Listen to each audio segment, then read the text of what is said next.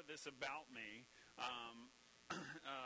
do me a favor. We're going to be in Philippians chapter 4. So you got a Bible, Philippians chapter 4. So it's in the New Testament if you're new to the Bible. If you're new to the Bible, too, you can get the Bible app and just go to Philippians. It'll be really simple for you. But Philippians chapter 4, if you didn't know this about me, I have a condition known as strabismus, which simply means that one of my eyes, my left eye in particular, my brain shuts it off because it's weak. It doesn't have very good muscles in it. And so my brain shuts it off. And so I see the vast majority of you right now. I see about 95% out of my right eye. And very little comes through to my brain in my left eye. Pretty much I just have one eye. And so had surgery as a little kid to make sure that my eyes weren't going everywhere. But I see pretty much everything out of my right eye. Now, when I was a kid, I was playing baseball one time, and I was in the field, and a ball hit a rock on the field, and it popped up, and it hit me right in my right eye, my good eye. Right smack dab in my face. I was fine at first, kept on going, no big deal, shook it off, and within 20 minutes, my eye was shut. It was swollen shut all the way. I could not open it anymore. And that's a problem if you only got one eye. Like, that's really bad. So the only thing I could do is my left eye looked fine to everybody else. So to my coach, he's just like, well, you're fine. Like, you can still see out. You know, you got one eye. That's why God gave you two. So just go. And he just patted me on the back and said, here you go. And he put me up at the bat. Now, I can't see. And can you imagine a baseball player who can't see, like, trying to hit a baseball? It was a horror movie. Like, it didn't function well at all. It was horrible. And so I struck out immediately, and my parents showed up at the game a little late, and they told the coach, like, he really can't see out of that good eye that you think is good. Because here's the deal. You couldn't tell at all that I was struggling inside. He didn't know that I was having this internal struggle. Everything on the outside looked fine, but everything on the inside wasn't, and I couldn't see. We're going to be talking about that.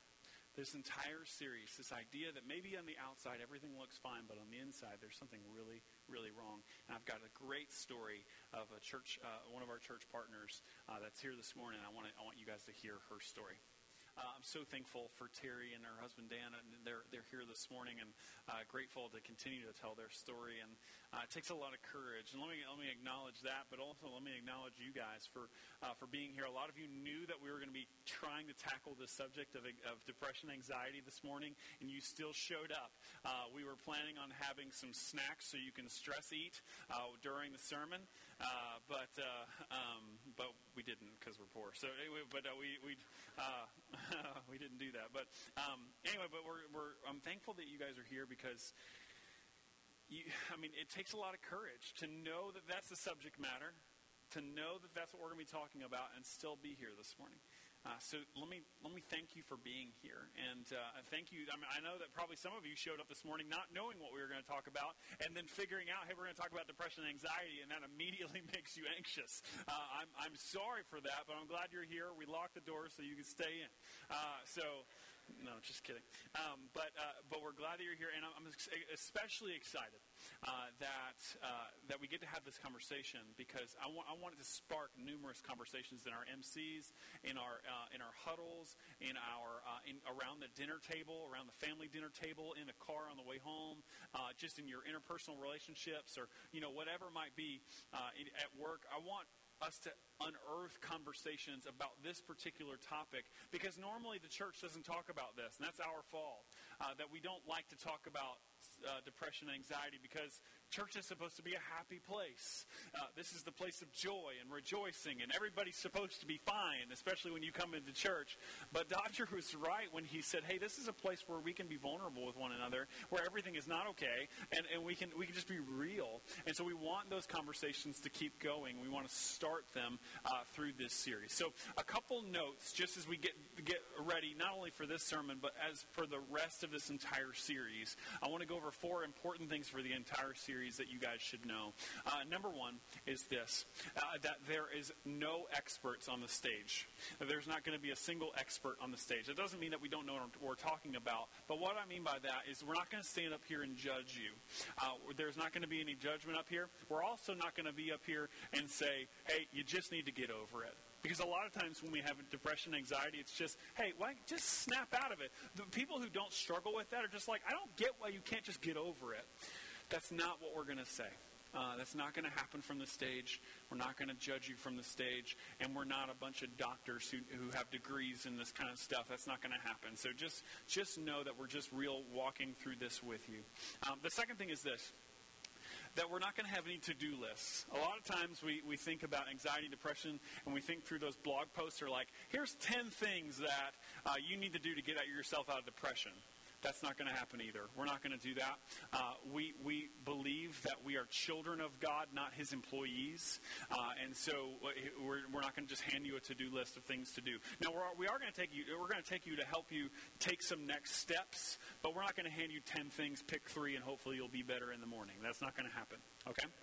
So the third thing is that there's not going to be any silver bullet prescriptions. I'm not going to say, stand up here, propose a problem, hand you one scripture verse and say, if you just read this 3 times and memorize it, then you'll be all better. That's not going to work. You can ask Terry, who you just saw in the video. That's not going to work. I mean, you have to think through this on a deeper level, that we're going to go on a journey together, and really our goal is for you, wherever you are, that you're going to take a next step. That's our goal. Okay? And then the fourth thing, and probably most importantly, is that no one is too far gone. There's no one in this room that are too far gone. There's some of us that struggle just a little bit with anxiety, depression, and there's some of us that struggle a lot with anxiety, depression. But I want you to know that no matter where you are, that you're never too far gone for God to heal you. It's amazing that sometimes that we'll sit in groups and we'll pray for each other for physical healing. I have cancer. I've got a heart attack. I've got heart problems. I got a broken arm or whatever the issue is. And we'll say, okay, we're going to pray for God to heal your physical body. And we do so. And then when somebody says, I'm struggling with anxiety or I'm struggling with depression, we're just like, you might need to see a doctor about that. And we don't think through the idea that the God that made your body can heal your body is the same God that made your mind can heal your mind. So let's think through that together. And no one is too far gone. So as we talk about anxiety and depression, what is it? Because it can be very confusing and disorienting. When we put those two words together, what we mean is that when you're anxious, your mind is racing at an unhealthy level. That you are ramping up and your mind is everywhere. It can't focus on anything because your mind has so many thoughts in it. Your mind is racing at an unhealthy level. Depression is the exact opposite, but similar. Depression is the exact opposite, where your mind crashes at an unhealthy level. Okay? Anxiety racing at an unhealthy level, depression crashing at an unhealthy level. We don't want to do either of those two things, okay? But they are two sides of the same exact coin. So what does the Bible have to say about that? That's pretty important, because sometimes if you were just look up the word anxious in your Bible, it does appear several times. If you were to just get a concordance and look up the word anxious, you'll find some scripture passages that may make you more anxious, okay? That's just true and honest. So I want to walk through a couple of those passages, hopefully understand them together, but then also look at the flip side of all of it. Because I'm not sure that because when you look at it on the surface, even the Bible it just seems like, it's not, the Bible's never confused. We're the ones who are confused. But it just seems like on the surface that the Bible's confused about this issue. That's not true, but we just need to read it and think through what it has to say. So Philippians chapter 4, verses 4 through 9. This is one of the key passages on this whole topic. It says this: "Rejoice in the Lord always. Again, I will say rejoice. Let your reasonableness be known to everyone. The Lord is at hand. Do not be anxious about anything, but in everything by prayer and supplication with thanksgiving, let your requests be known to God." And get this: "And the peace of God, which surpasses all understanding, will guard your hearts and your minds in Christ Jesus. Finally, brothers, whatever is true, whatever is honorable, whatever is just, whatever is pure, whatever is lovely, whatever is commendable, if there is any excellence, if there is anything worthy of praise, think about these things. What you have learned and received and heard and seen in me, practice these things, and the God of peace will be with you." So there's some big terms in there. Rejoice in the Lord always. Again, he says it again. Again, I say rejoice. That we should be joyful all the time. He's almost commanding us to do that. And then he says, of course, do not be anxious about anything. It's a very absolute statement. And then he gives us all these wonderful things, and he says, think about these things. Now, where did Paul, the writer of this text, get this? He gets it from Jesus in the Sermon on the Mount. Matthew chapter 6, verse 25. You don't have to turn there. It'll be up on the screen. It says this, therefore, I tell you, do not be anxious about your life, or what you will eat, or what you will drink, nor about your body, what you will put on. Is not life more than food, the body more than clothing? Look at the birds of the air. They neither sow nor reap nor gather into barns, and yet your heavenly Father feeds them. Are you not of more value than them? Jesus says, don't be anxious about anything. This is our God, Jesus, saying, don't be anxious. So this is where Paul gets it from. And so when we read that, we're like, dang, man, it comes from Jesus and Paul's repeating it. Does that mean I'm sinning when I'm anxious? Does that mean that I'm walking away from God when I'm anxious, when I'm depressed? Is that what that means? Because that's tough to take. But then we'll read other pieces of Scripture, like Ecclesiastes chapter 3. It says this, for everything there is a season, and a time for every matter under heaven. A time to be born and a time to die. A time to plant and a time to pluck up what was planted. A time to kill and a time to heal. A time to break down and a time to build up. And get this, a time to weep and a time to laugh. And a time to mourn and a time to dance. So there's a season for everything. And then let's check this out. In Matthew chapter 5, which just happens to be the same exact sermon as Matthew chapter 6 that I just read from, Matthew chapter 5, Jesus, in just a few paragraphs before, says this, blessed are those who mourn, for they will be comforted. Well, wait a minute. First he tells us, okay, you're blessed from God if you're mourning, if you're in depression. And then he says, oh yeah, don't be anxious about anything. How is that even possible? And then you have Jesus himself, Luke chapter 22. This is Jesus in the Garden of Gethsemane right before he was about to go to the cross. It says this about him. And he came out and went, as was his custom, to the Mount of Olives, and the disciples followed him. And when he came to the place, he said to them, pray that you may not enter into temptation. And he withdrew from them about a stone's throw and knelt down and prayed, saying, Father, if you are willing, remove this cup from me. Remove it from me. Nevertheless, not my will, but yours be done. And there appeared to him an angel from heaven, strengthening him. And get this, and being in agony, he prayed more earnestly, and his sweat became like drops of blood falling down to the ground. This is the same man who preached to the people, do not be anxious about anything. And in this moment, now I know that it is pretty despairing because he's about to be crucified, and he knows it. So he is in the forethought of his brain, I'm about to be crucified and tortured, and then I'm going to die. He's hoping that God would take it from him, but he is so anxious in that moment that he is sweating drops of blood. How is it that he commands us in one breath to not be anxious, and then Paul repeats that, saying, rejoice in the Lord always. Again, I say rejoice, but then you have other texts that say, blessed are those who mourn, and Jesus being so anxious that he's sweating blood. How does that make sense? The answer is that Jesus was a man just like me and like you. That this is part of the human experience, and Jesus was just as human as you and I. Have you ever been in suspense over a good book or a movie or maybe a ball game? You have no fingernails left because of what you're experiencing in that moment. It's suspense, and you're anxious about what's about to happen.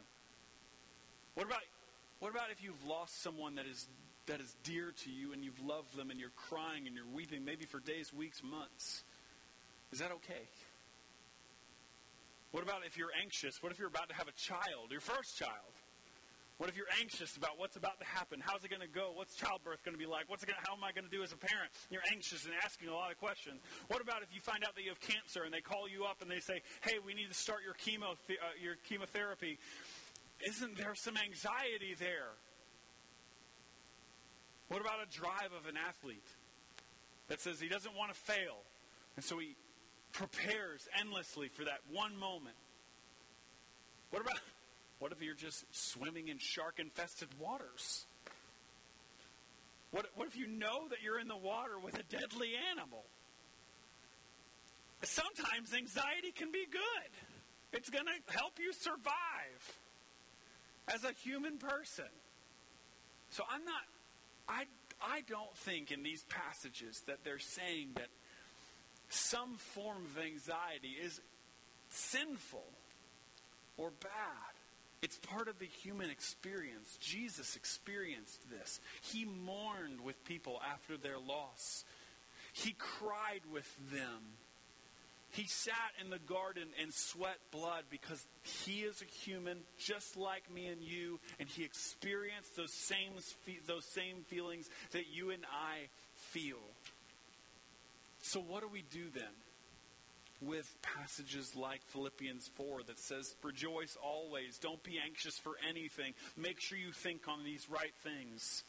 And this is what we're going to be talking about through this whole series, but I think in this particular passage, how do we look at that and get something and walk away with something? I want you to see this.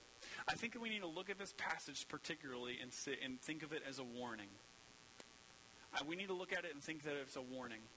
Because here's the deal. And Dodger said it earlier. It is okay to not be okay. It's okay to not be okay. I think Jesus had some moments where he was not okay. And he was very vulnerable with his disciples. And I think that's the human experience where we should be vulnerable, that we should share each other's burdens, that we should walk with one another and say, you know what, today I am not okay and I need you to help me.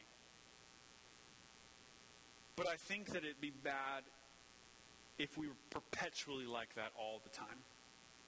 And I think that that's what they're getting at in this passage is it's okay to not be okay. It's just not okay to stay there. So we can have moments or we can have days where things are not as they should be, but we're not going to stay in those. We're going to move forward, and God, with his help and walking with God, he is going to allow us to take some next steps to walk away of depression, walk away of anxiety, and we're going to walk with him where we know that it's not okay for us to stay there. So I think it's a warning for us. The second thing is this, is I think in this passage, we see that it's a concerned father. That God is a God where he is the Father and we are his children and we are not his employees. So if you think about this phrase, if you were to look at your friend, you say, had a good meeting together, a good meal together, they were at your house or whatever, and they're going home, and they get in your car, and your words out of your mouth are this: drive safe. Drive safe. That's a command, isn't it? You're telling them to do something. What if they responded? Now, all of us know what that means. But what if we responded, you can't tell me what to do? I don't want to drive safe. I'm going to drive like a maniac because I want to, and I'm free. We don't feel like that person is commanding us to do something in that moment.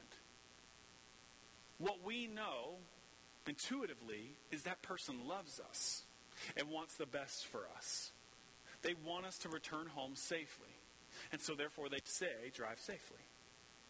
It's not a command, it's a loving, concerned thing to do. And so in this passage, what God is trying to say is, listen, it's okay not to be okay. It's just not okay to stay there. And so I love you. And this is the essence of the gospel.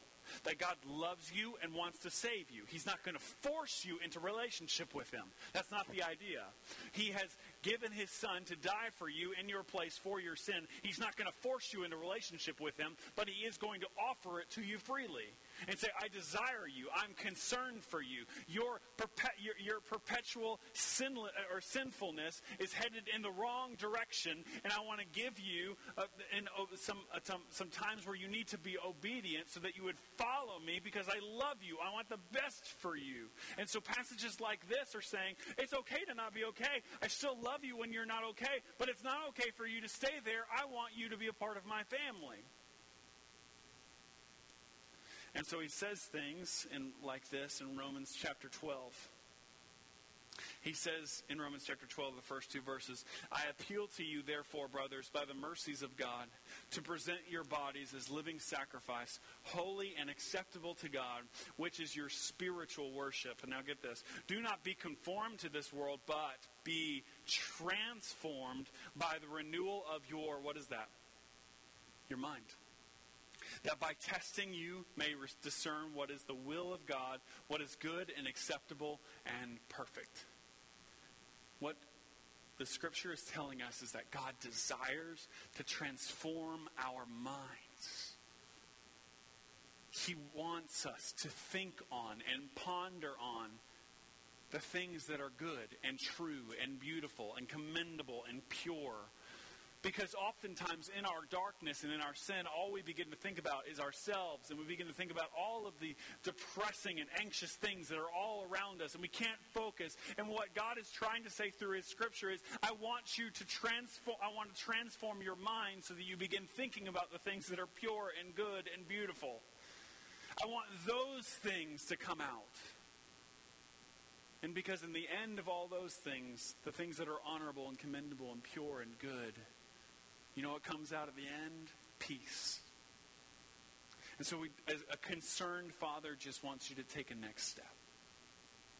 We're not going to produce a bunch of things for you to do. We just want you to take a next step. Why?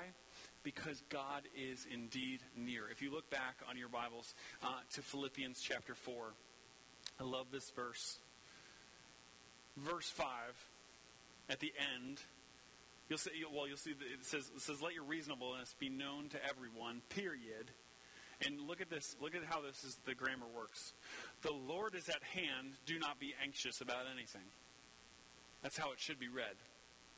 The Lord is at hand. Do not be anxious about anything. Some of your translations might say this. The Lord is near. Therefore, you don't need to be anxious about anything. That the Lord is so close that the peace of God might reign in you because He is near to you. He's not far away. And so therefore you can be transformed in your mind because He's near to you. Now, my experience lately as we prepare to go overseas, so my children have a lot going on. A lot of people ask, like, how are your kids doing? They're doing really well. They run the gamut of emotions. And so sometimes, especially at nighttime, when they lay in their beds, just like you and I, their minds wander to all the things that are going to be happening in our future. And so sometimes we'll be sitting in the living room, 10 o'clock, 10:30, and one of them, no doubt, will always come down and he'll say, Dad, I just can't sleep. And I'll say, what's going on, buddy? And he says, well, I don't know. I just can't sleep. I'm thinking about too much. And I'd ask him some questions, and most of the time he's just thinking about what's going to happen in our future. And so there's been times where I've read Scripture with him. I've given him some pointers about, hey, this is what you need to be thinking about, and hey, why don't you just take some time and pray? We've prayed together, all of these things. We've done certain things together, and he'll just look at me with these like kind of quasi-teary eyes, and gives me a hug, and then he'll go upstairs, and he'll come back down a half an hour later and say, Dad, I just can't sleep. I did all those things that you wanted me to do. I just couldn't sleep. I was like, did you pray? Yes, I prayed. Were you thankful for the things that we have? Yes, I did that. Did you pray and tell God what you wanted? Yes, I did all that. But I still just can't sleep. My mind is just wrestling with everything. And so there was one time where I had gone to bed, and he comes down again. And he says, Dad, I just can't sleep. And so I was out of options. I was like, I got nothing for you, buddy. And so he just climbs up, and I just hold him. Chest to chest, hold him. And I could feel his muscles so tense. And his joints are so tense. And then minute after minute after minute, he just begins to relax and relax and relax until he's snoring on my chest. Because God is near, we can rest. Because God is near, we are at peace. We can do a lot of different things. The Lord is at hand. You don't need to be anxious for anything. So we're going to walk through this series together. Let me just give you what's going to happen in the future over the next couple weeks. So next week, I want you to be right back here, 9 o'clock or 11 o'clock. We're going to be looking at the root causes for depression and anxiety. I want you guys to join us for that. Then 2 weeks later, we're going to be looking at forgiveness. What does it mean for you to forgive other people? What does it mean for you to forgive yourself? What does forgiveness look like in general? You really want to be here for that. Then the week after that, we're going to be looking at healing. And we're going to have some people on the stage that are going to be telling their story. I really want you guys to be watching out for that. How is God going to begin this transformation process of healing your brain or healing your mind and walking with him in this transformation? That's what's happening with this series. Let me share with you a couple things, just resources real quick. So we're going to have some books available out there in our bookstore. I want you to pick something up from there. We also be pumping a lot of information through our Facebook page over the next couple weeks, some resources, articles, videos. Really good stuff for you guys to share. I would just take a moment and read some stuff. Be really, really good. And then in a moment, we're going to have a time of response where we're going to sing together. We're going to have another worship time together. But we're going to have our missional community leaders and our staff in the back of the room at these back two tables. And if you're just like, hey, I'm walking through this, and I really would love somebody to pray with me about any concern that you might have, that you got questions or concerns that you want to walk with and pray with somebody, we're going to have folks back there, men and women back there that would love to receive you, love to pray with you, love to walk with you. And so I want to invite you to do that when we stand in just a minute. But I know that takes a lot of courage to walk to the back of the room and get out of your seat. So I want to shoot this email address for you. You write it down. It's care@churchofcainbay.org. And you can just email anything you want to that email address. It goes to one of our pastors, and he will respond appropriately to you to make sure that you get the help that you need and point you in the right direction, pray with you, walk with you, and it can be in a more private setting. So just we'll place that in front of you as an option as well. So here's what we're going to do to close out our time together. We're going to worship for a little bit of time, but I want you guys to think through this. The main message of today is it's okay to not be okay. And so as a church, we come into this place, into this worship gathering, and we all are not okay. We all have brokenness in our lives, and thank God that he has saved us. But I think but on a regular basis that we should come to God and say, God, things are not right in my world, and it's okay to not to be okay. And he gets that. He wants to listen to that. And so in a moment, we're going to worship. And you can lift your hands if you would like. It's the universal sign of surrender. We'd love for you to do that. And what you're saying is, God, I'm not okay. And all I can do is rest in your arms. So that's what we're about to do. So why don't we stand together? We'll pray. And I want us to worship. God, thank you. We surrender to you. We lift our hands in surrender. We recognize that you are the good God of all things, that you want to transform our mind into peace. You want to lift us up out of our miry pits, our holes in our life where we're depressed. God, I just pray for those in this room who are walking through that at a deep level. And God, I pray that they would find sanctuary here, that they would see this as their strong tower, that they would run to it and be saved. So God, I pray that you would help people to respond if they need to respond. I pray that you help people to worship if they need to worship. God, I pray that you would allow us to surrender to you. We love you. Thank you for saving us, Jesus. Amen.